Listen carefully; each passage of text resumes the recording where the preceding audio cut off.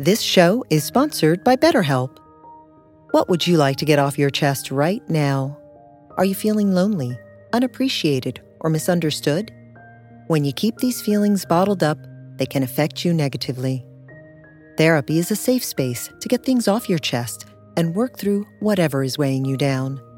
It's a great way to increase your self-awareness, change negative thought patterns, and more. If you're thinking of starting therapy, give BetterHelp a try. It's entirely online and designed to be convenient, flexible, and suited to your schedule. Get it off your chest with BetterHelp. Visit BetterHelp.com/BeHereNow today to get 10% off your first month. That's BetterHelp, HELP.com/BeHereNow.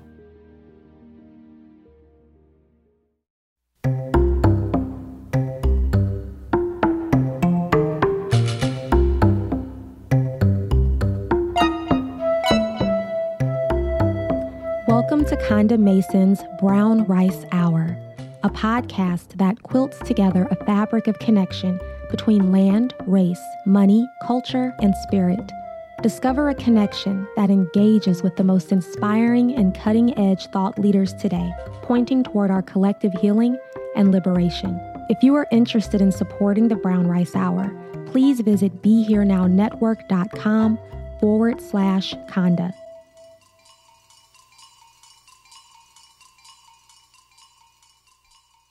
Hello, everyone. I am happy to be back with you today. I want to welcome you to the Brown Rice Hour, where we have conversations at the intersection of land, race, money, culture, and spirit.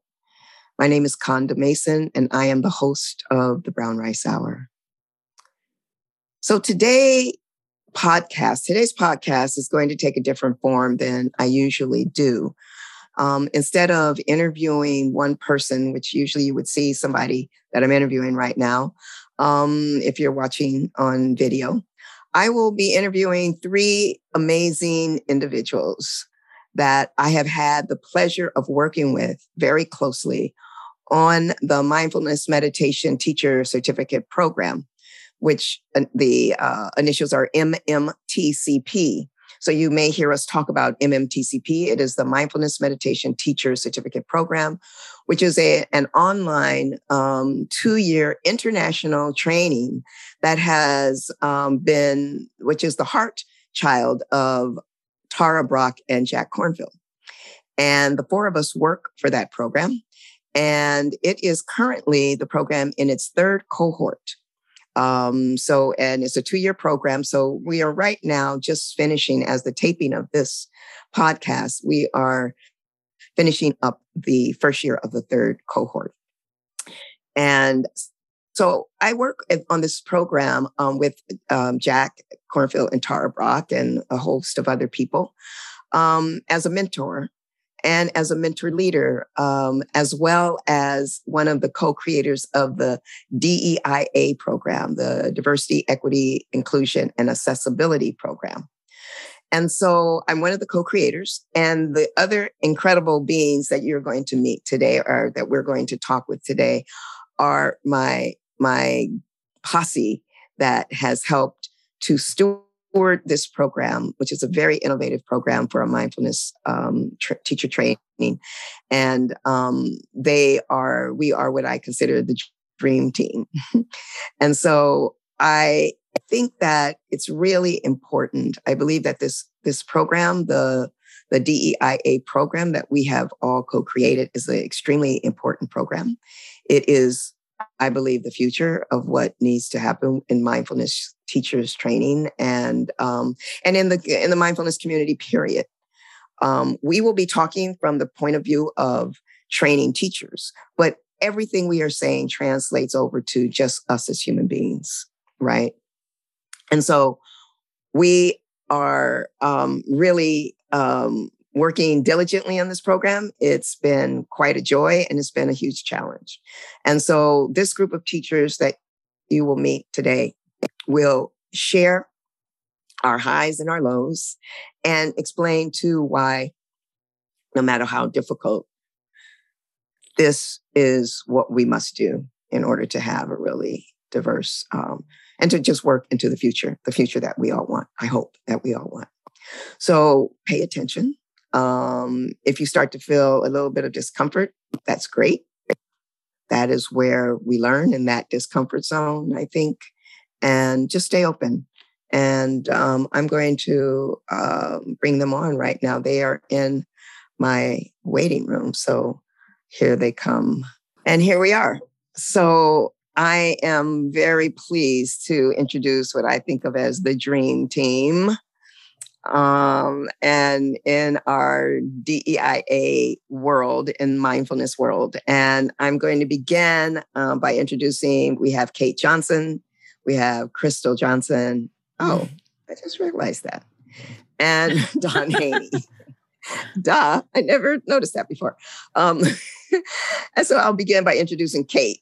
And Kate is a Buddhist meditation teacher and writer who loves integrating embodiment, justice, and the practice of wise relationship in all of her work. She is the author of a book called Radical Friendship, 7 Ways to Love Yourself and Find Your People in an Unjust World, which is a wonderful book that I am currently reading. Thank you, Kate. She has been a dedicated practitioner in the Western Insight Theravada Buddhist tradition since 2008.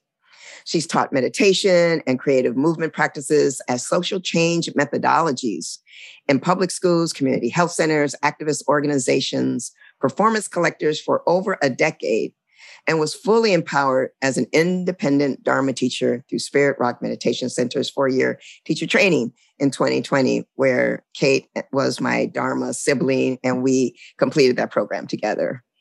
Kate is also an utterly unprofessional dancer who holds a BFA in dance from the Alvin Ailey School, Fordham University. She has a master's in performance studies from NYU. Most recently, most profoundly, most ordinarily, Kate is a mom. These days, you can find her writing, teaching, and facilitating online and in her home city of Philadelphia, where she can be found in the hours exploring with her kids, sipping tea with friends, and looking for all manner of good trouble. Kate can be found at katejohnson.com. Thank you, Kate, for joining us. Oh, thank you for having me here. Yay. I will now introduce Crystal Johnson, PhD. So I will call her the doctor. Crystal is a retired clinical psychologist and a community teacher at East Bay Meditation Center in Oakland, California, which we lovingly called EBMC, which you may hear that acronym as we go, where she also serves on the Leadership Sangha, which is the board, and is a member of the Radical Inclusivity Committee at EBMC. Her teaching is focused on supporting white people in Buddhist Sanghas, wider mindfulness community to wake up to whiteness and white supremacy culture and move toward action to work for racial justice. Crystal has designed and co-designed and taught and co-taught numerous classes, such as Unpacking Whiteness, White and Awakening in Sangha, and White and Awakening Together, The Journey to Connection, in Dharma communities, including the East Bay Meditation Center, Spirit Rock, the San Francisco Zen Center, and the Soto Zen Buddhist Association.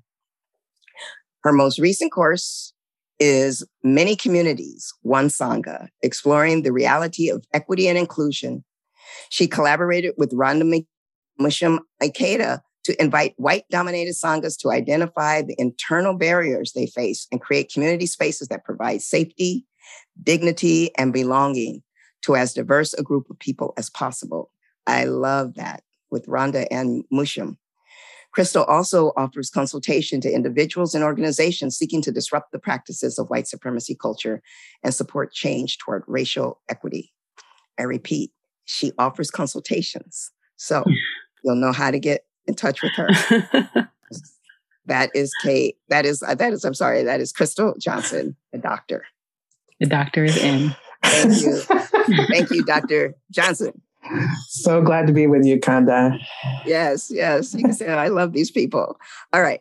And last but not least is Don Haney. Now, Don is a teacher, coach, and consultant committed to helping communities and organizations learn how to navigate change while attending to dynamics of identity and power. They braid together wisdom from Buddhism, social justice, and psychology traditions, and alchemize this with their own experiences as a white, fat, queer, chronically ill, non-binary femme to support individual and community change through social movements, from migrant justice to fat liberation. A Dharma student since 2003. She is a graduate of Spirit Rock's Community Dharma Leadership Program. We did that together. That was lovely. And a community We all teacher. did that together. We all did. That's right. We all did. Oh my God. Okay, we have to talk about that. And she's a community teacher at the East Bay Meditation Center and the Alphabet Sangha. They continue to teach on white, anti-racism, feminism, disability justice, leadership, and liberation, drawing on their role as the former co-director of the Buddhist Peace Fellowship to share wisdom at the intersection of Buddhism and social justice. Dawn is online at dawnhaney.net. Welcome, Dawn. Good to be here with you all. Thanks, Kanda. Oh my God. For having us. I am so excited to have this. I've been waiting for this moment to appear. That's right. We all did the CDL-5 together. Wow, that's great. I've forgotten about that. So, wow. I am really happy to introduce, I have given, before you all came on, I've given a little bit of background as to what is happening here, that there is a program called the MMTCP program that Tara Brock and Jack Cornfield have created, and that we are part of making a change to that program. And that is by, in cohort 3, where we are now, the program's in its 3rd iteration, that we've created a program, the DEIA program, Diversity, Equity and Inclusion and Accessibility, to help make that program to serve the needs that are really needed. And so we put together this incredible team, the 4 of us, and it started out with Kitsi. Kitsi Shone was a part of it originally and did the videos with Crystal. And so this is also a hail to Kitsi, who is an incredible teacher as well in the Dharma and in white justice and white supremacy and white anti-racism. So I want to begin with, I'm going to start with first, like, what is the differences when we have DEIA, diversity, equity, inclusion, and accessibility? Let's start from the beginning. People who are listening may not know, what is the difference between diversity, equity, and inclusion? Accessibility is a little bit easier to understand. We could talk about that. But there's a nuance between diversity, equity, and inclusion. Who would like to give us a little bit of background on how you define those differences? Well, I can give it a whirl and then others can correct me. I think simply, like, diversity is that you have a mix of people, like, of different backgrounds who are present. Right. And equity is that the sort of power and resources, in the community are shared in a way that benefits everyone. And then I think inclusion has to do with safety, dignity, and belonging. So not only are people there, not only do they have access to the resources, but they feel like they belong, that who they are is welcome. Mm-hmm, mm-hmm. So that's how I would say it. Yeah. And I'm we're just going to have a conversation. Because I actually don't like those terms. We use them because that's what we have. But I really take offense to the word inclusion, particularly. And I do because for me, it is still centering whiteness. And it is saying, here's the standard, and we will include you into our party. Mm-hmm. And that's what it feels like for me. It does not take into, that's how whenever I hear the word inclusion, it just feels like I don't want to be included. I am also the standard, And so I just want to say that diversity, I'm sick of that word too. And there's so much, right? Tell me what you all think about those words? How do they feel to you? Yeah, I mean, I had a moment when you said, "What do these mean?" I was like, "What do they mean anymore?" Like, and I think that that happens with language where we use terms and they start to get almost like stretched out of their meaning. I don't, I agree with you. Like I inclusion without equity is like not desirable to say the least. You know what I mean? That if we're inviting people of people of color, people from like a marginalized group in society to be a part of a mainstream space, but we're not wanting them to fundamentally shift the culture and the practices of that space. We're not wanting to shift the culture and practices of that space to make it more equitable and allow people to feel like be who we are, wherever we are. Then then it's going to be awful and it's not going to work actually. I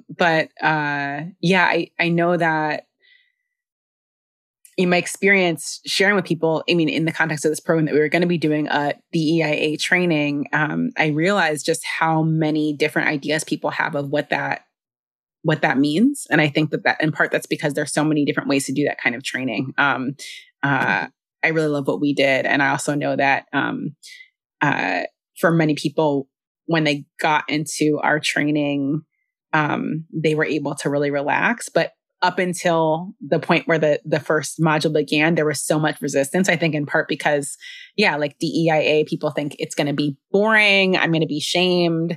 I'm going to find out that I'm not okay. Or I'm going to have to like learn a bunch of stuff that I already know. I think can mean a lot of different things. And not all of them are, I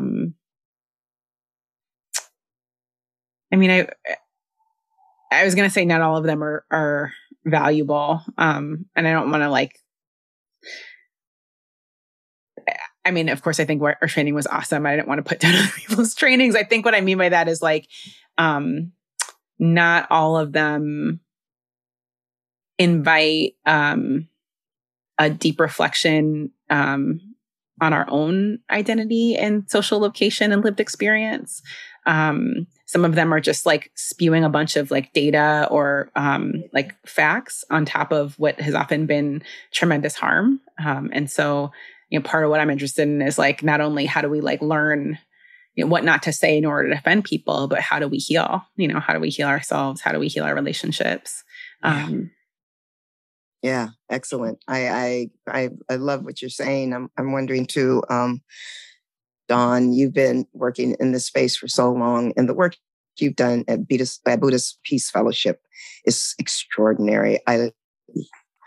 Just extraordinary. The trainings, the pedagogy, it is, to me, I think that work that you did there and whoever you, and all the many things that you've done in life have crafted you into this so much wisdom in this training, and how to hold space extraordinarily, to tell you the truth. I'm wondering about those words, diversity, equity, inclusion, and I'm not missing disability because we'll come back to that as well. But I'm just wondering, do they work for you, or do you have any thoughts about it? Yeah, I definitely did not want to be the person to answer the question. My first response was like, someone else answer that one, because I don't use them. Good. What do you use? Just to be honest. Yeah. What do you use? Well, before I even try to answer that, because I'm like, I don't know what words I use. Okay. I don't have because at first I was going to try to like be cute and be like, oh, some people are using this term Jedi where they include justice. But I feel like it just like we keep trying to replace, we just keep adding words to the acronym to think that we can find the replacement that solves the underlying problem of centering whiteness. but the replacing of the words doesn't solve the underlying problem. Mm-mm. You have to actually like changing the language doesn't solve the underlying problem. You have to actually change the, like how you're approaching it. And so I think that's where in doing the work that we're doing, I haven't stressed that much about us using the DEIA language is also true, because it felt like, given the context that we were in, of a program that had gone through a couple of cohorts and not necessarily done a lot of work thinking about race and thinking about power, it was the language that made sense for this context to be introducing this conversation at all. So it also felt true to me to like not stress that much about it and not be like, we need the right language. Yeah. No, we need to like introduce. Yeah. We need to like help people like get into this conversation. That's the phase of work that we're in here at MMTCP. So I feel like in a place like Buddhist Peace Fellowship, we were probably using words like justice and liberation and reparations. I know, Kate, like you were there also, so you might have some thoughts. Right, you're on the board, right, Kate? No, I was on the board. I did. For a while, I worked with Dawn, actually doing online programming for BPF, and then facilitating some of the Black Build B gatherings. All right. Yeah, so we were just kind of in a different language set. Yeah, this language just doesn't work. I mean, I agree. I accepted it because there were bigger fish to fry.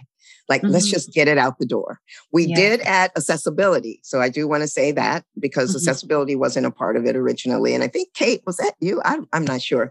But there was the addition of accessibility, which is important, right? Which is about access, those who are, who have less access, whether it's physical or emotional access, and for us to center the training around that kind of awareness as well, accessibility. And every time I say DEIA, I'm going against a grain inside me. I hear it and I think, let's just say it. Just say it. It's okay. And and you're right. It's like, there's no words it's bigger than a word. It's bigger. But then you have to speak, right? We have to talk to each other and communicate language. And I haven't been able to figure it out, honestly. A few years ago, I was working on my book, and I went to a talk in New York with Zenju Ursula Manuel.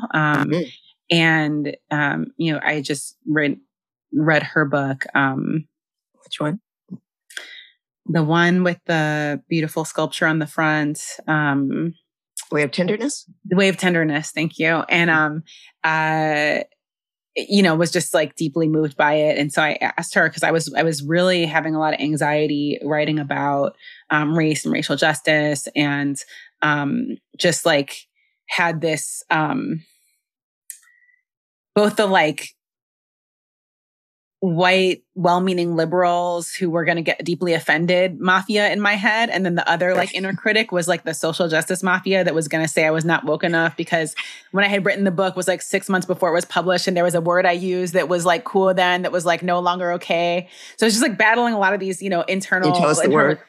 I didn't know. I mean, I had no idea, right? But it's like the language is always changing. And so like, we could be one week, like, I mean, not by a week, but I think this really happened with the word ally, right? Where it used to be I hate that like, word. Ally is a good thing to be. And now it's like, no, we're done with ally. Ally is dead. Ally has never been for good reason. But anyway, this was like a lot of concern, probably too much concern about what others were going to think, and worry that they would not be able to see through the language to the heart of what I was trying to say. And I asked her a question about that. I was like, how did you do it? Like in the internal level, how did you get up the courage to talk about waking up through race, class, and gender in a book, that couldn't be changed, that for all the world to see? And then also, how did you write in a way where people could really hear you. And she said, oh, I just made up, language for what I want to talk about. She said, like with the, she's like, I didn't use affinity groups. I used I used cultural sanctuaries. I decided we'd call them cultural sanctuaries because I knew that when people heard affinity group, they think they know what what I'm talking about, and they don't. And she said, then it was so interesting to see other people start to pick that up and call them cultural sanctuaries. And it just made me think about the like function of, poetic language in this domain. Just make it up. Mm-hmm. What if we did that? I love that idea of just making it up. If Zinja could do it, we could do it. Wow. Or we could ask her to make it up for us. She probably have really great language. No, I this is kind of a tangent. I'm not gonna go there. Okay. That's another podcast. But I have to say that language and how important language is, right? And particularly as Black folks, having been called out of our language, out of our name, hey, girl, boy, never given, the decency of a name, And I am I'm in this very interesting space with another group of people that I'm working with that right now, as you know, and I don't think I didn't put my pronouns on here, and I should have. I will do that as I speak. We have this tradition now. Let me put my pronoun. Of putting our pronouns, right? And this is some older, as in their 50s above, 60s above, Black women who are really pushing back on that, on being asked, because they grew up in an era, and they're actually in their 60s and older, grew up in an era where them and their mothers are from the South were called out of their name, like she, hey, her, hey. And they're like, my name is blah, blah, blah. I only go by that. And it's a very interesting little culture clash that I'm in right now with the youngers and the elders that are having this conversation. So that, like I said, that's another podcast, but I'd love to get your all's feedback at the end of this on what that is. I'll tell you more about it. But the point is that language is important. Language is important, and we have been using. So we'll continue with the sake of clarity and ease with diversity, equity, inclusion, and accessibility. And we all know that we don't like those words, but we will use them from here out. So I'm glad that. So I guess I want to start with about what we did. Really, I just gave a brief introduction of the fact that there was this training, and I'll just say it again, that there was a training, teacher training that Jack and Tara put together that has been really profound and wonderful training, and this was my second year working in Kate too, and the second cohort rather, and all kinds of issues. There's a lot of people in the training, a lot of students and mentors, and a lot of things came up racially that were, microaggressions. There was a lot of harm. When people get together, it's just racial harm. This is the story. And it kept happening. And it was clear that there needed to be a component that was a thoughtful component being created so that the next cohort would have this entire whole parallel track along with the curriculum, the mindfulness curriculum. There's a parallel track of 6 months of diversity DEIA training. And we made it up. We co-created that track. Kate and I did the track for BIPOC, which is Black and Indigenous and People of Color, the acronym BIPOC. And Crystal and Kitsy, who's not with us, did the white track. And Dawn came in after Kitsy left and has done a hell of a job supporting the team and being a part of the whole thing. So that is what we did. And I have to say that it was quite a lift. And I'm curious, I can, let me just explain a little bit to the people what the overview is that, so again, these were for teachers. So as I said earlier, everything that we're saying, it was specifically for new teachers, but it translates to your life no matter what you're doing and who you are. But in this overview, I'll give you a couple of the sessions. There were 6 sessions. I'm going to name all 6 sessions. So session 1 was there. So there was the BIPOC video and there was the white video. And everybody could see each other's videos. But the BIPOC saw the BIPOC and the white saw the white, and you could cross over and see each other. So so there was always, every session had 2 videos. The BIPOC video in session 1 was how did we become people of color? It explored that. And it was on the white video, it was the invention of whiteness. That was the name of it was the invention of whiteness. Session 2, we both did the twin dynamics of race-based oppression and white supremacy. Session 3, the BIPOC one, was BIPOC solidarity, working with power dynamics. And the white one was called the challenge of being a good white person. Session 4 on the BIPOC side was resourcing ourselves, how to deal with racial microaggressions, bias, and racism as a BIPOC teacher. And on the white side is what to do when you are called out. Session 5 was teaching on the BIPOC, teaching mindfulness while BIPOC. A panel discussion. And that was a panel discussion where we invited 3 teachers, Anushka, Fernandopol, Reverend Angel Kyoto Williams, and Gomez. I'm sorry, what's your first name? Maricela Gomez. Thank you. And then on the whites, session 5 was calling other white people in.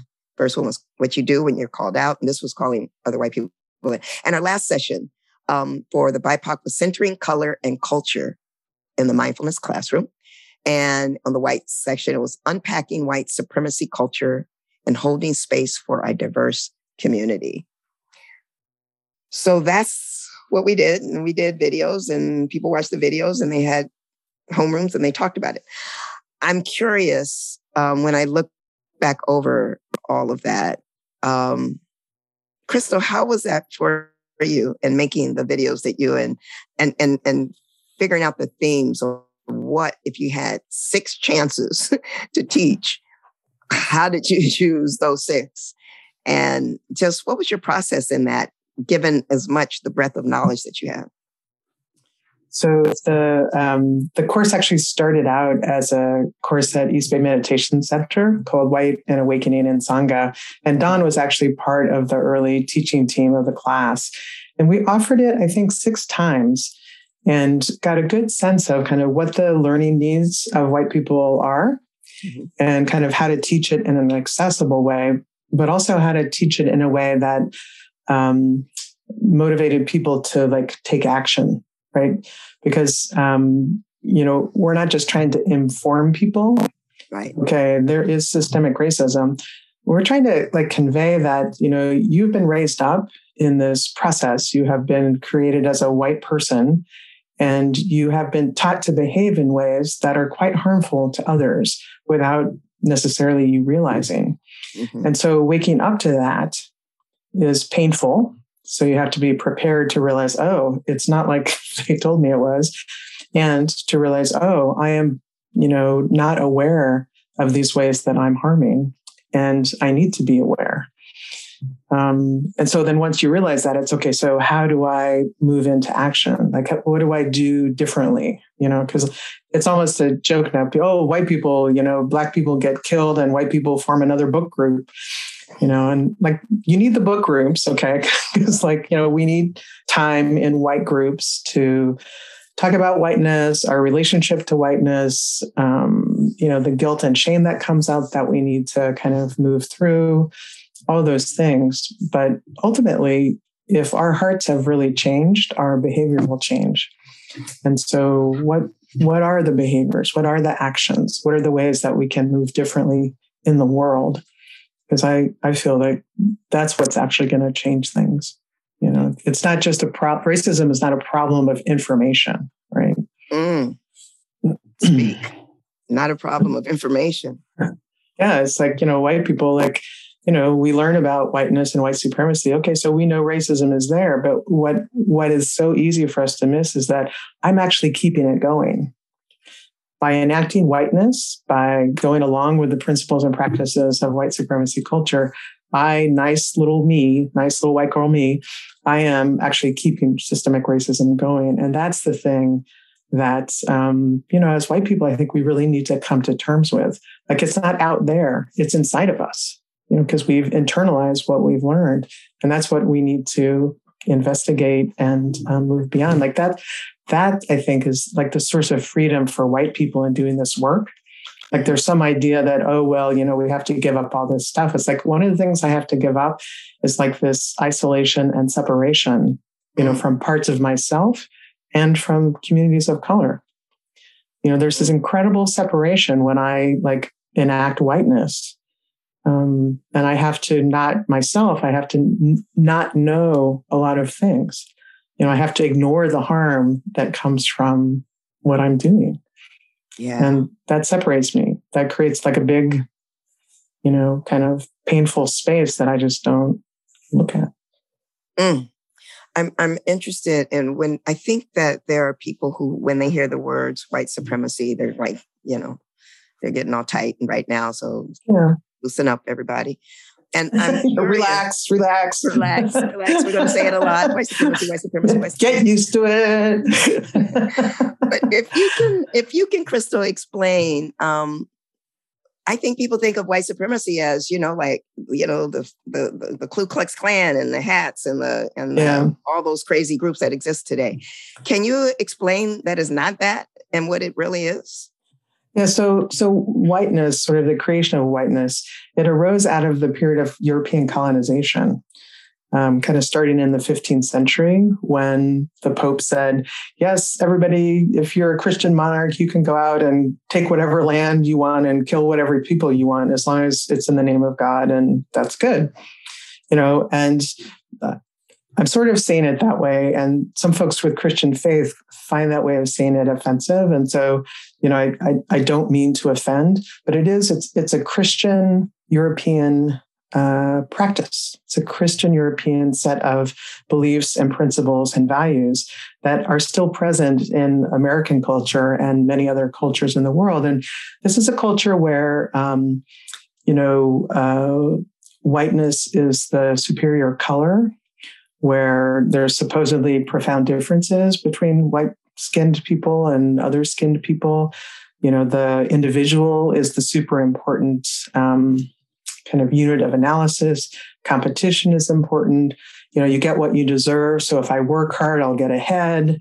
So if there are other people who aren't getting ahead, it's because they're not working hard. There are just a lot of ways of being, which I was raised to see as, the way it is, which in fact are cultural practices.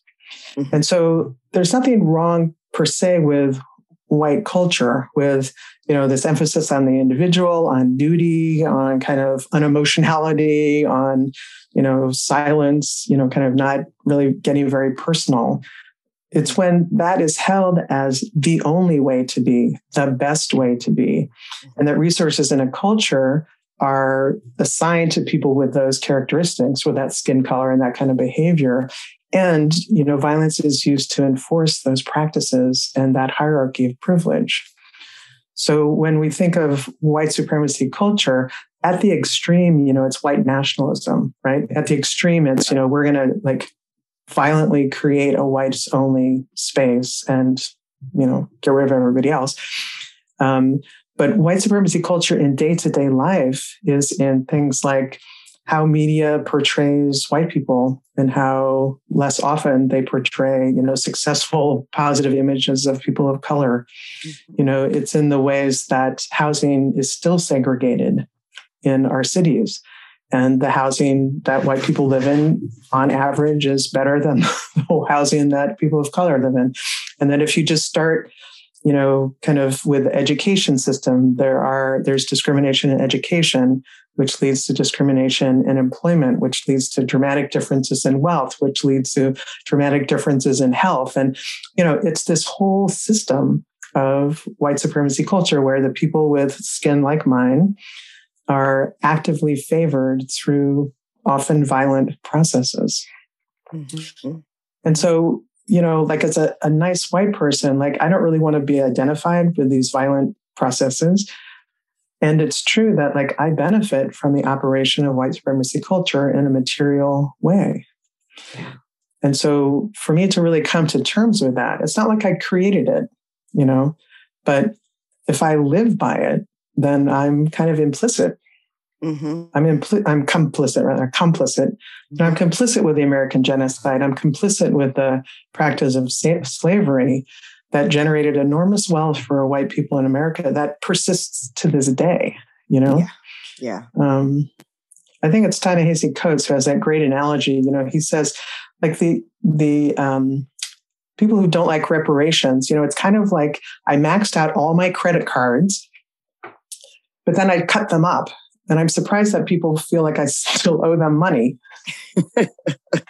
It's like all that wealth was created through exploitation. And it's like, you can't just like leave that be. You can't just say, oh, well, let's just move forward.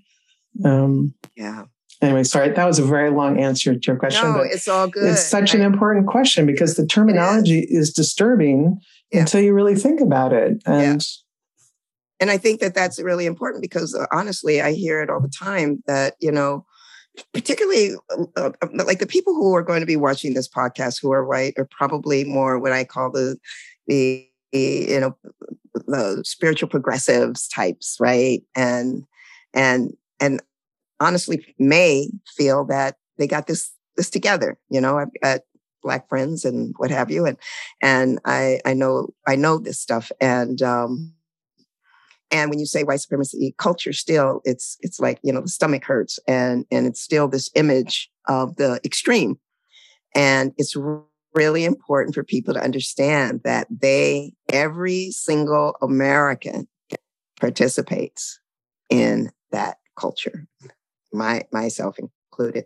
I'm wondering also, Dawn, if you have anything to add to what Crystal was saying, and then I'm going to ask you, I have a question for you, Kate.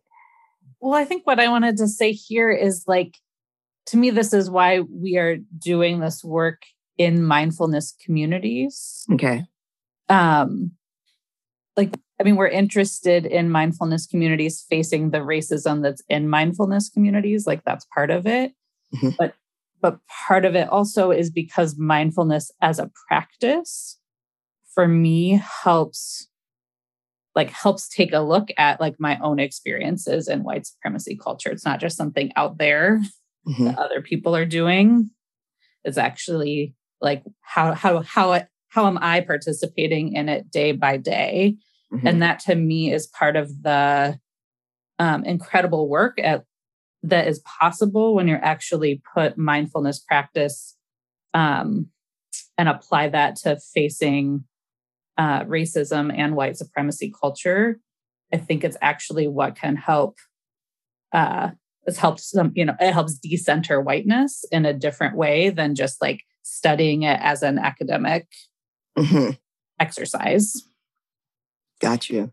So that to me is like why it's really incredible to be trying to do this work, not just helping mindfulness students, but helping people who are training to be mindfulness teachers, close to 2,500 students across the world to be thinking about mindfulness and racism together. Like, how is this actually something that helps us change our mindsets and behaviors together? Yeah, that's right. I think that the marriage of mindfulness and this anti-racism work is the perfect marriage, and it's critical to me for mindfulness to continue even moving any further. It's the racism, because people don't want to think this. It's like, well, aren't we all cool because we do mindfulness? You mean racism exists in the Dharma?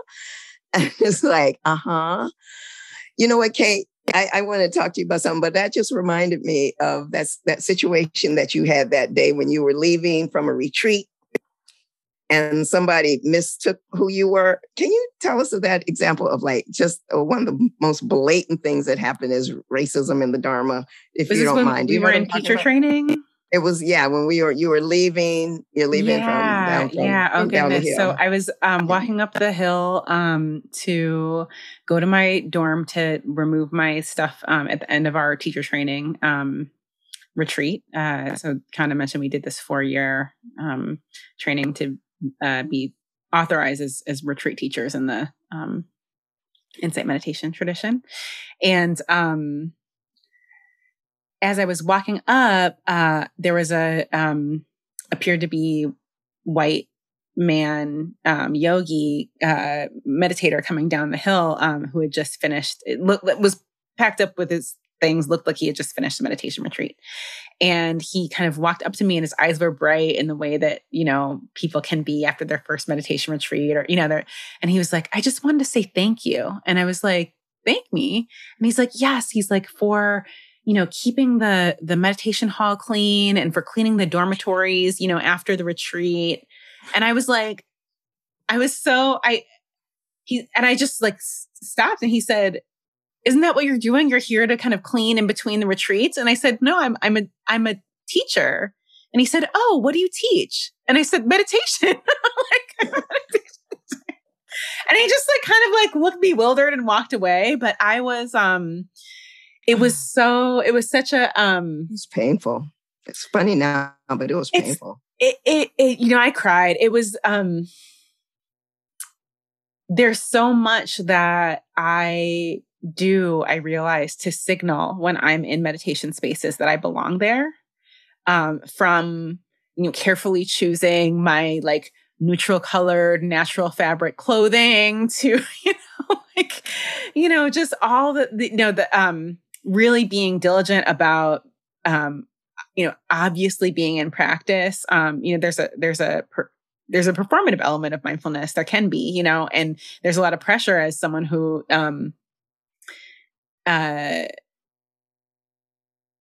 doesn't appear to look close to what the mainstream idea of a mindfulness practitioner is, let alone a teacher, to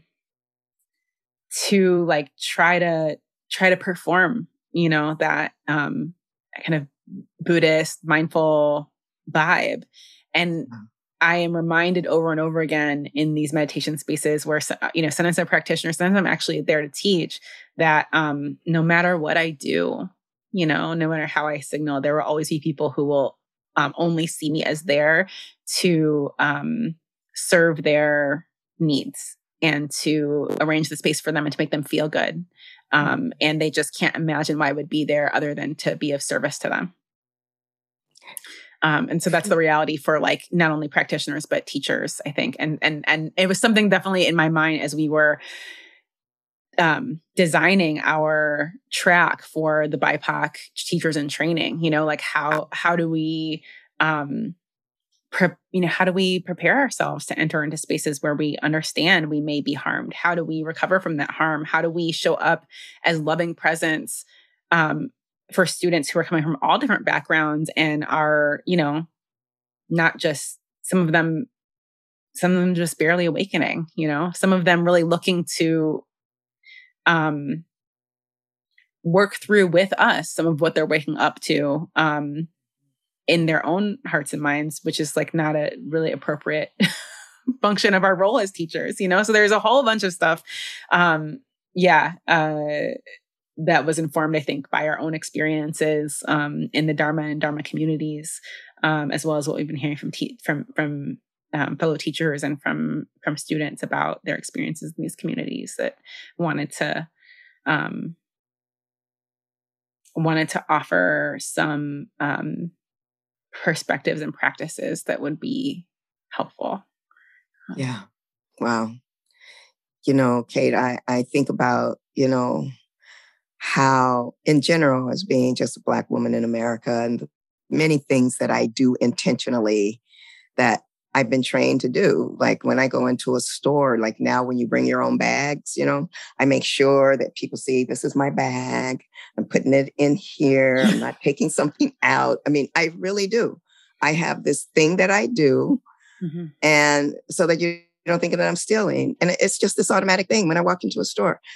One of the things for me in the meditation hall as a student, because, we all play the role of teacher and then student and, back and forth. And as a student role, I prefer to sit in the back. I like in the hall. I like being in the back, particularly I like going during winter where I could just like close myself down, hibernate in the bag, get myself, and I just like go in, right? That's my thing. And it's always a room full of white folks. And because of that, I won't allow myself to sit in the back because I can't show up being in the back. I move forward where I don't really want to be. Mm-hmm. But I can't take the stigma of them thinking, oh yeah, she's supposed to be in the back. You know what I mean? Just stuff like that are the things that we overthink or that we have to look at that white folks don't have a clue that we do. And that's one of the ones for me that, and so what I often do if I'm on a long retreat, I start in the front, and then I work my way back to where I want to be. Now I'm choosing to be back here, folks. Mm-hmm. Okay. And that's kind of honestly what I'll do, and I think about all the many things that show up in, as race and racism in the Dharma world.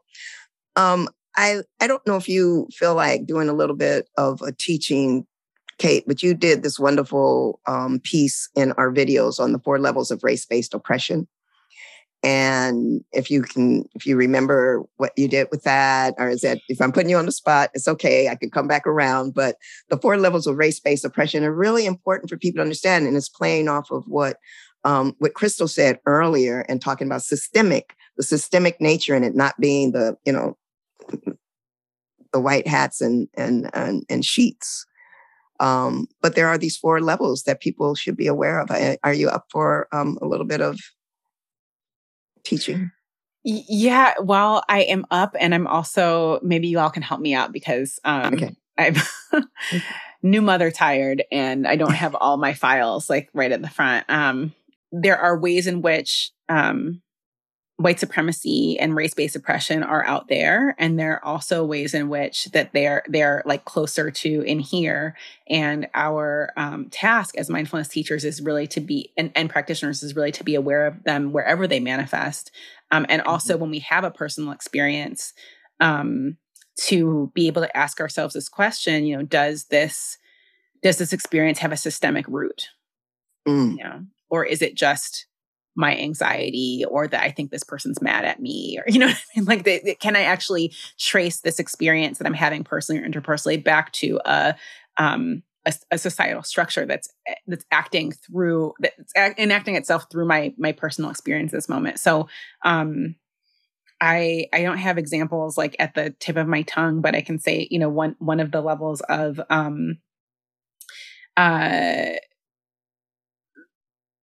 oppression is kind of cultural. And so it's the way in which kind of what Crystal was talking about, like white supremacy culture gets enacted in certain like cultural tendencies that are sanctioned as the norm or elevated as the ideal. And not only do they privilege light skin, white skinned folks, but they also become expressed in certain tendencies. Often people reference the document. It's by Tema Okun and Kenneth Jones, Elements of White Supremacy Culture. So things like perfectionism, sense of urgency, worship of the written word. And these things are not, they're present in culture at large, but they're also present within the culture of Western Buddhist and mindfulness spaces. And I think this is part of our work too, as teachers and practitioners, that not only do these cultural spaces have exist within white supremacy culture, but they and arguably unintentionally propagate white supremacy culture worldwide.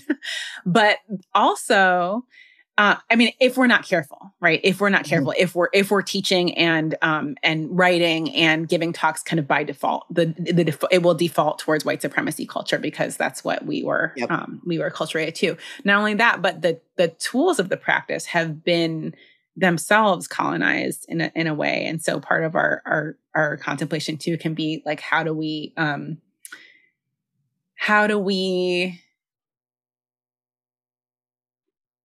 use our kind of wisdom eyes and ears and hearts, use our wisest sensing when we relate with the tools of the Dharma as we're taught them to kind of sift out, what's the heart of the Buddha's teachings and what's white supremacy and what's capitalism and what's patriarchy. Right. So that's kind of like the cultural level. And then we have a level of institutional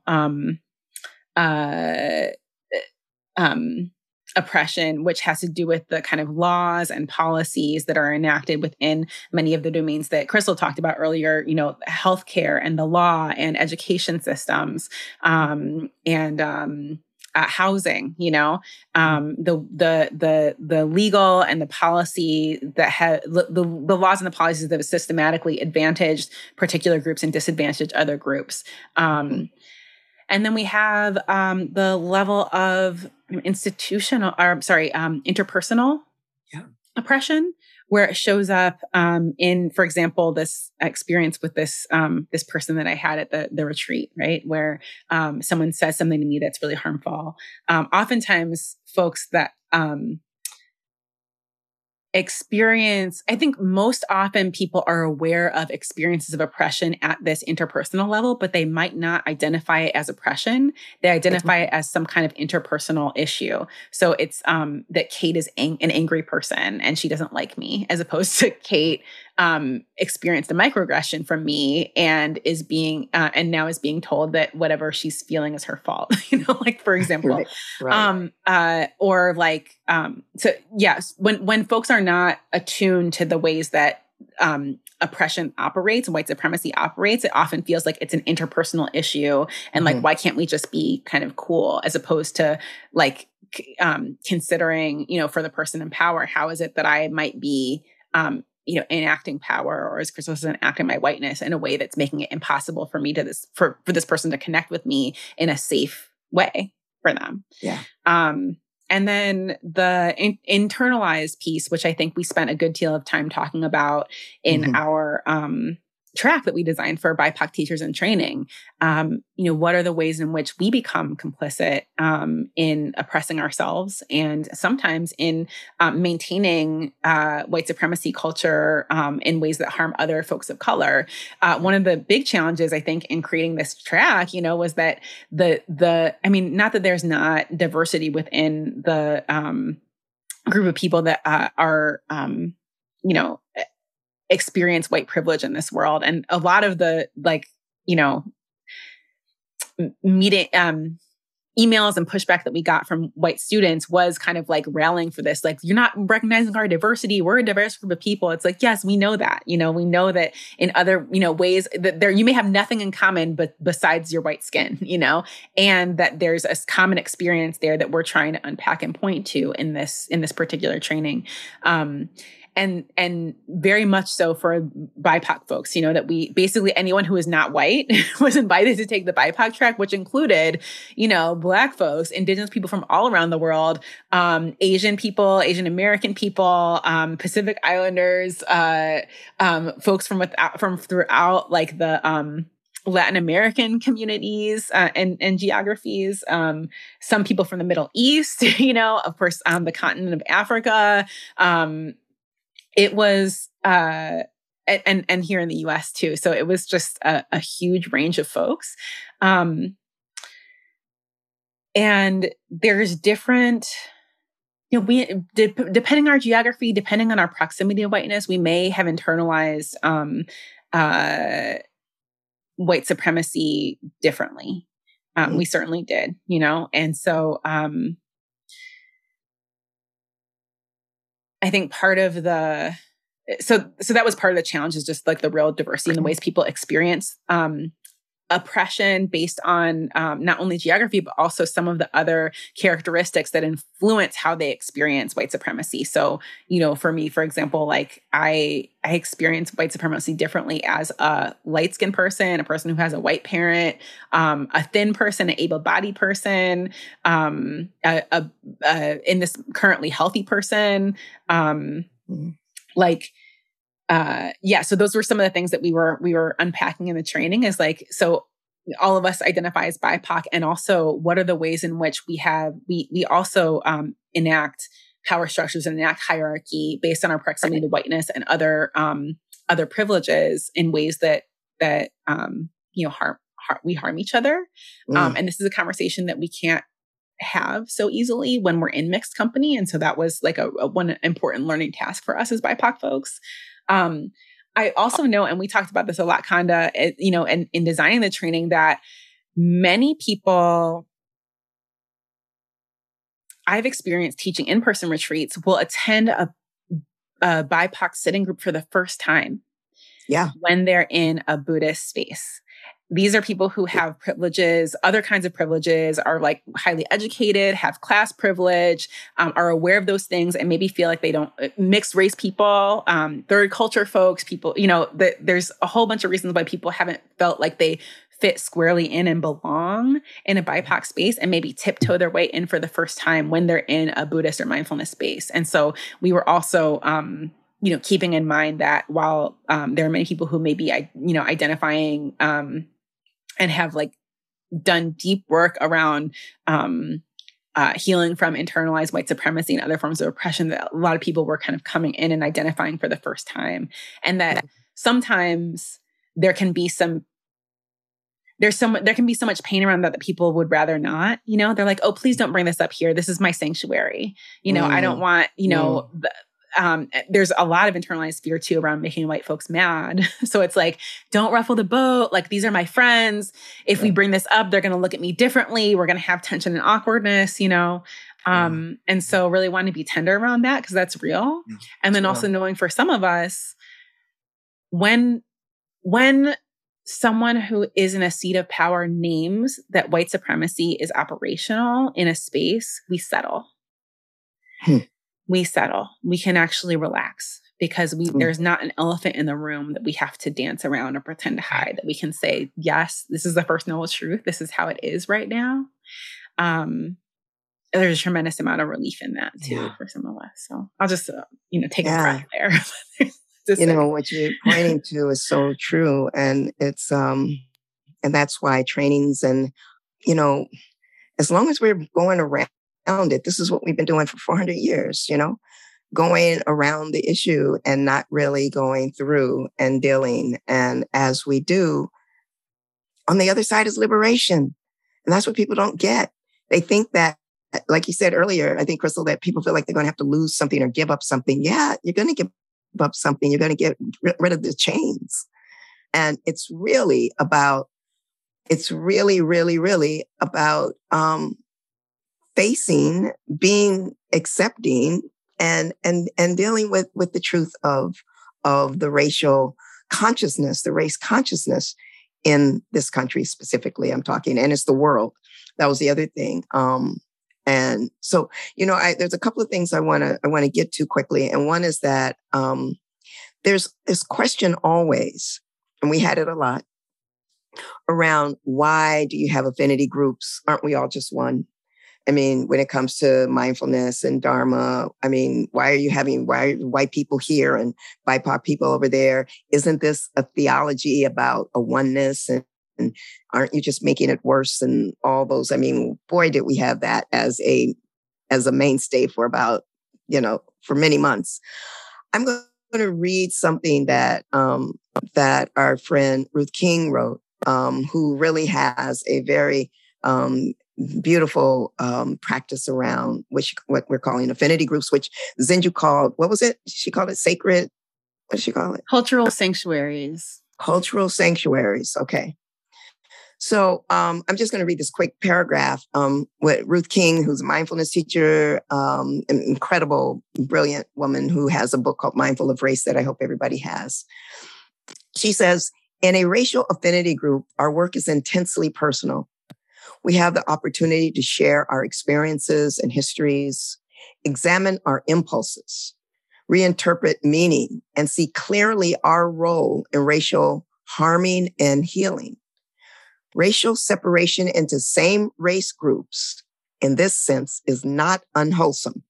Rather, it brings us into clear intention and is a critical step in developing from the inside out racial intimacy, literacy, and skillfulness.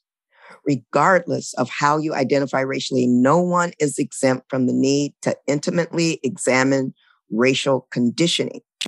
This is no shift in consciousness around race, neither knowing or part nor healing without the grit that relating to each other makes possible. Therefore, I recommend racial affinity groups, which she calls RAG, as an ongoing forum for investigating and transforming our individual and collective racial conditioning.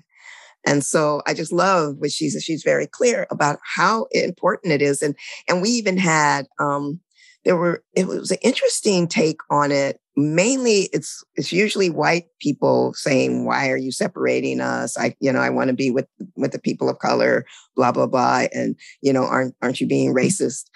And then there was people of color who were saying, when white people go by themselves, it's never been good for me. So I don't really like the fact that they are separating and doing their own thing. I'm being excluded and I want to know what's going on over there. So, there's just so many doors into questioning it and all legitimate things to think about. And it was something that I think is really important, even though we know the whole construct of race is as a construct. And we ran into that quite a bit. All the people who fed into the cracks, who we ended up calling third space. Is that what that's what I wanted to, that's what I want to bring up is like, it was like the I think the third big voice of like, this is wrong, don't make us choose, came from a group of people who were like, some people who are mixed race, some people who were like, had grown up in one culture and then moved and kind of became BIPOC or became white, from where they moved when they became adults. Some people who are a part of the dominant culture where they live, but globally can be considered a part of a marginalized or oppressed identity. And so, it was complex. We did end up calling that space that group of people third space, and we did create an affinity group for them outside of the training. We still asked them to choose one primary track, either BIPOC or white, but we did kind of in response to this group of people say anyone can watch any track that you like, but you're responsible for the learning tasks that are within the track that you primarily identify with. Knowing that identity is imperfect. But I feel like that's the space of like learning and inquiry that I feel like I'm walking out with this training with and really wanting to know more about. Because I look back at some of the work that Dawn and I did together with BPF. And I remember specifically this one retreat that we were doing where it was a Black-billed bee, retreat for kind of spiritual activists and active spiritual people. And we decided to do, doing a day around like racial justice. We went into different, what we call caucuses, I think then. And based on the specific identities of the people who were there were less than 100 people there. We divided into groups. I think it was white folks, Asian American people, Black group. And then we had Latinx and multi-lineage group. That was that's kind of how for the people there, everybody would identify in one of those spaces. And what I remember is sitting outside, I ended up going to the multi-lineage group, in part because my sweetie was facilitating and we were kind of like new dating. I wanted to like check out his facilitation skills, which were excellent. We're still together. But we, I remember the Asian American group ended up staying inside, and then white folks and Black folks I could see out on the lawn, and we were sitting on the picnic table. And I looked up at one point, and the white folks had this like these like chart paper and like Post-its, and they were like furiously making notes and like making charts and putting things up. Black folks were like in a circle, singing and doing massages. And the mixed people were just crying. We were just sobbing. And like holding each other. And I was like, oh my gosh, there's so much pain here around not belonging, around being betwixt and between. And it's something that I often like, I was struggled to even re-identify as a mixed race person because I fought so hard to be Black. And like, by the time I realized I could be Black, I was like, fuck this. I was like, I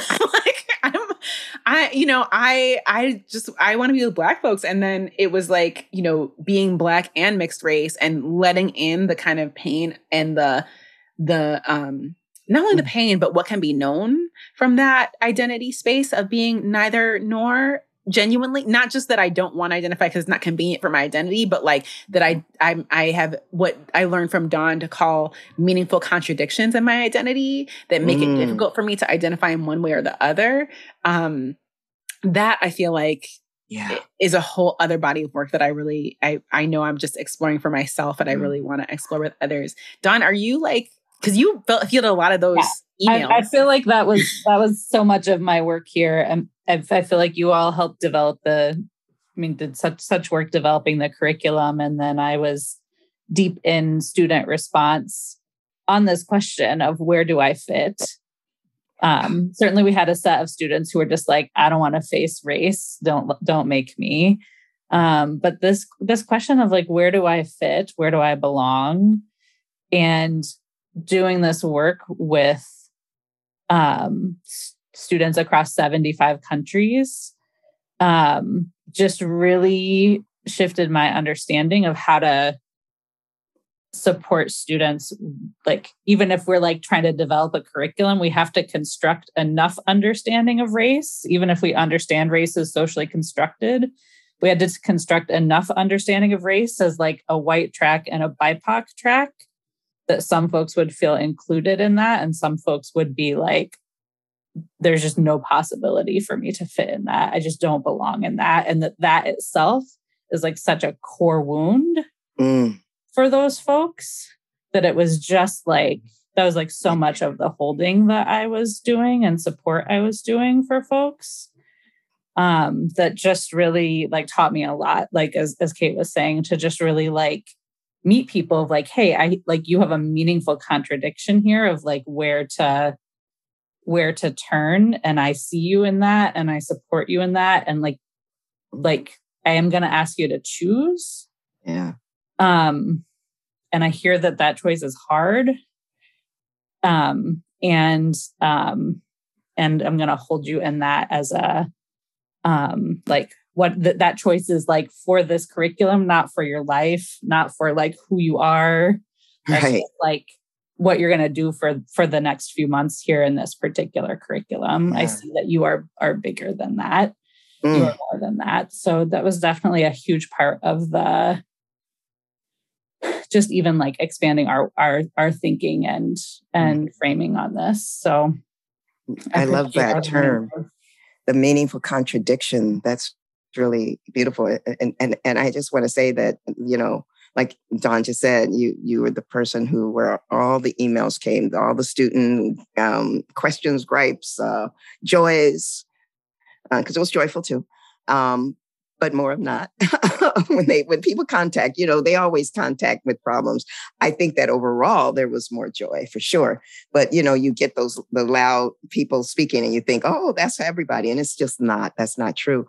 But your tactfulness in answering those emails is like, I would not have been able to do it. I got to say, I wanted to just go over, and we're going to have to start getting to a close, but the DIA training, we had FAQs. We have FAQs, right? They're frequently asked questions. And some of them, the first one is, do I actually have to do this? It's like,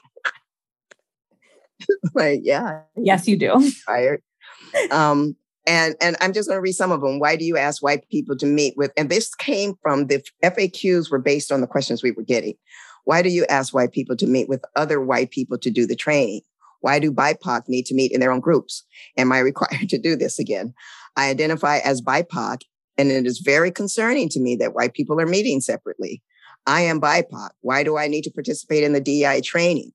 Where do I fit? I am in a required BIPOC affinity home group and someone in my group presents as white. Can we ask them to leave? I don't want to participate in the required DEIA training. Can I still do the program? It seems US-centric to focus on this. I don't think we have this problem in the country I live in. I think those are some of the major questions that came through that we had to answer. And I'm really curious too, just to hear, Crystal, I want to hear your answer too, especially that last one, because I'm, the international group that thinks that this is a US-centric issue. Can you speak to that? Yeah, let me just say though that as Kate and Don were saying, I think one of our great areas of learning while we were doing this was just the wide range of experiences that people have. And one of the dimensions that I hadn't considered, but that now I realize is very important is, that the US imperialism is kind of reproduced when we do this US-centric program and then say, okay, and this applies to everybody. And it's like, oh, wait a second.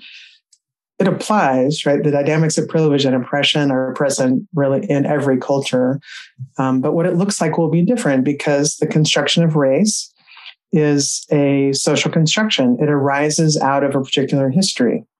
And so while global whiteness shares a lot, because of the common origin of, European colonization, et cetera, that's not so true for the ethnic and class and gender conflicts that exist in many parts of the world, where what we would see as race, manifests really more as ethnicity, where there's a history whereby people of one ethnicity are oppressed by those of another ethnicity.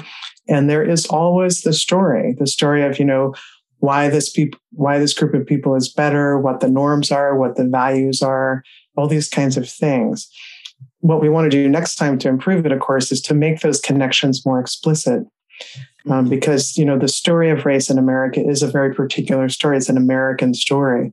The story of race in Latin America also relates to European colonization in some ways, but it's also like a different history. So we have students in this program who in Brazil are white. And if they come to America, they are people of color. So which track should they take? And what a wild thing, that race is constructed in that way. So it's not a fixed or changing thing. It's the story of a culture and why some people end up, higher in a hierarchy than other people do. Yeah.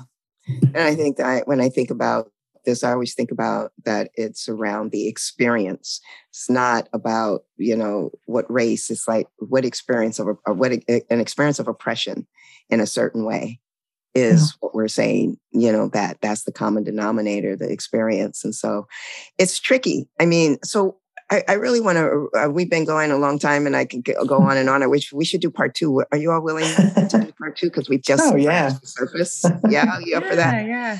I think we should. And I think we should, because honestly, this has been challenging, this program. It's been very challenging. Like you said, lots of people, international, how many countries, 2,500 students, mentors who also were mentoring and needing to be trained themselves. And we did. And just so many levels of not knowing, so many levels of we need to learn from, and so many levels of harm. And so, but also I have to say that I had a wonderful kind of going away because Kate and I are actually leaving a certain part of the program right now. And there was one of the mentors mentioned they just told stories of students who started out really reticent, did not want to do this, completely did not want to take this DEIA training. Why am I doing this? I thought this was supposed to be a spiritual, and ended up transforming. And they told me the stories, and it was so wonderful to hear. And one in particular, this person who is a white guy who really hated it, didn't want to do it, ended up getting softening through and understanding, oh, I didn't know this. And at the end, there's something called a practicum that the students do. And actually, as his practicum, he's doing DEIA in mindfulness. And so those are the kinds of things that have happened. And so I personally feel that this has been an incredible opportunity to really marry what needs to be married through everything. But for the mindfulness community to really embrace and understand how racism exists in all of it, and being proactive, accepting that truth, and being proactive in learning and bringing in doing the good hard work that we're talking about is the only way through this elephant in the room that you were talking about, Kate. And so I just want to say that I'm really proud of the work that we've done together here. It has not been easy. I have learned from all of you. Every time we get together, it's like, oh no, not another. And then I'd hear and I'd learn from each of you and how you respond and how much heart, and wisdom that you all have. And I thank you as teaching me so much in this process. I think that I want to thank also Tara and Jack for making this happen, because they insisted that this has to happen. And for those people who said they don't want to do this program because of that, they said, well, I guess you won't be doing the program. And I am grateful that they are so committed and that they are hopefully leading, this challenge. And it's challenging. It's hurtful, it's hard, it's all these things, microaggressions that I've experienced that have, and there's just so many things. And it's the work that we have to do. And I think if we're not experiencing issues, then we're not doing the work, because it's a mess. We have messed this up so much as human beings, right? That if there's no issues, you're bypassing. If there's issues, you're dealing. And so it's just like, we got to clean it up. We've got to do this work, everybody. And so I'm really grateful for this program that we have taken it on. We will be revising it. It'll get better and better. I know. And I just want to say that it is incumbent upon this sector, particularly as we talk about liberation. We talk about mindfulness as this path to liberation. And honestly, it's been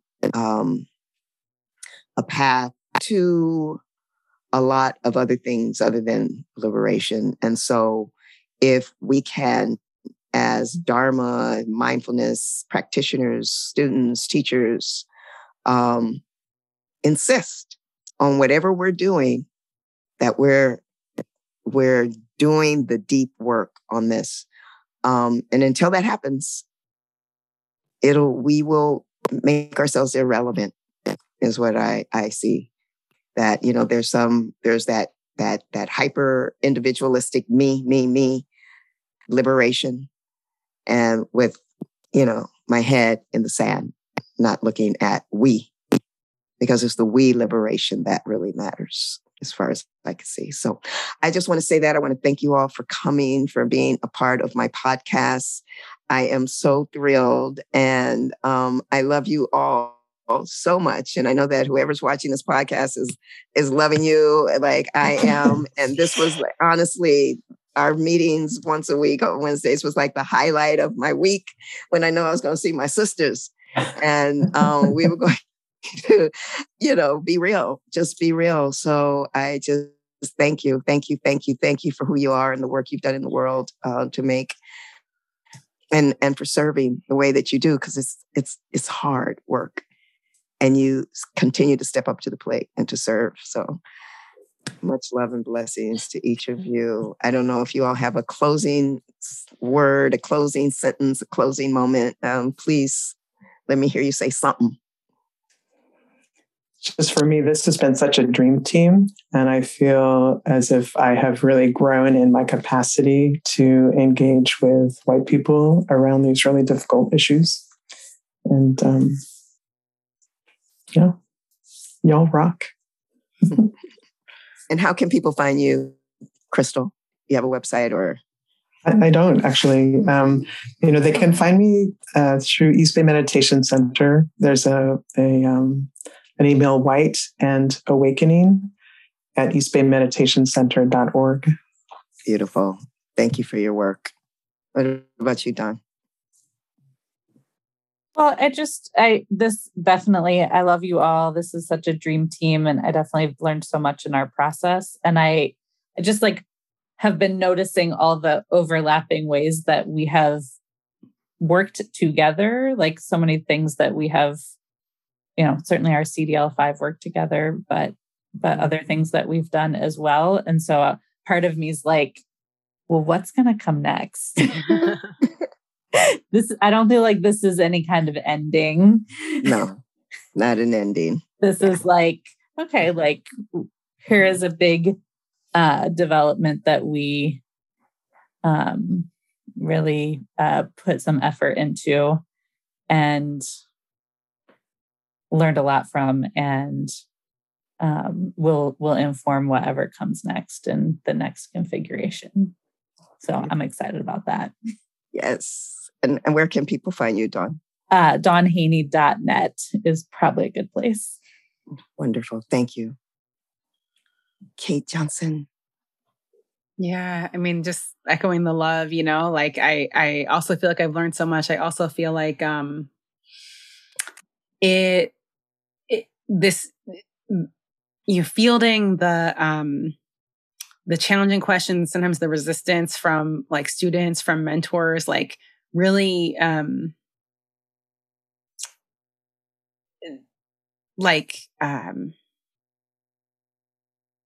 brought me to a little bit of an edge internally, and so I both want to say just how grateful I am for the like mutual support and care that I found in this group, when I didn't even realize I was getting a little crunchy and like you guys put lotion on my hurt feelings, and I really appreciate that. It's kept me moisturized spiritually. And also that I feel like I grew in compassion, in this process, really for, saw some of my own areas of unconsciousness, and saw also just places where I still had room to grow. And so I feel like I would love to work with you all again at any time. And I also am feeling a lot of gratitude for the students of the program, just their willingness to like show up anyway, and show up with their doubts, and show up with their concerns, and show up with their curiosity, and show up, but just to be willing. And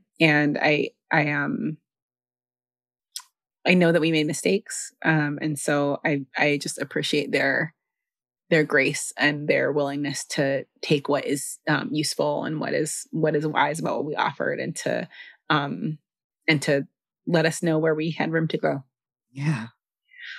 Beautiful. All right. I have to let you all go for the moment off the podcast. Thank you for saying yes. Thank you for making this happen. Thank you for being in my life and continually being my companion, my teachers, my friends. I love you all. And we'll see you around the way. Blessings, everyone. Bye-bye.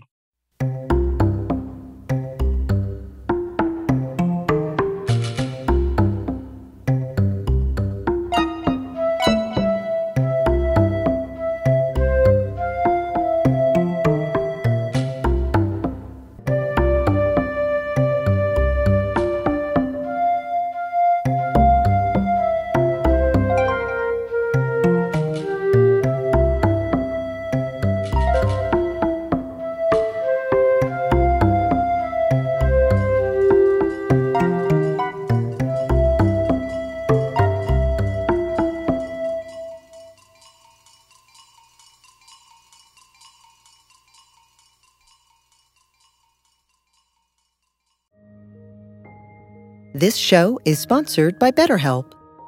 What would you like to get off your chest right now? Are you feeling lonely, unappreciated, or misunderstood? When you keep these feelings bottled up, they can affect you negatively. Therapy is a safe space to get things off your chest and work through whatever is weighing you down. It's a great way to increase your self-awareness, change negative thought patterns, and more. If you're thinking of starting therapy, give BetterHelp a try. It's entirely online and designed to be convenient, flexible, and suited to your schedule. Get it off your chest with BetterHelp. Visit BetterHelp.com/BeHereNow today to get 10% off your first month. That's BetterHelp, HELP.com/BeHereNow.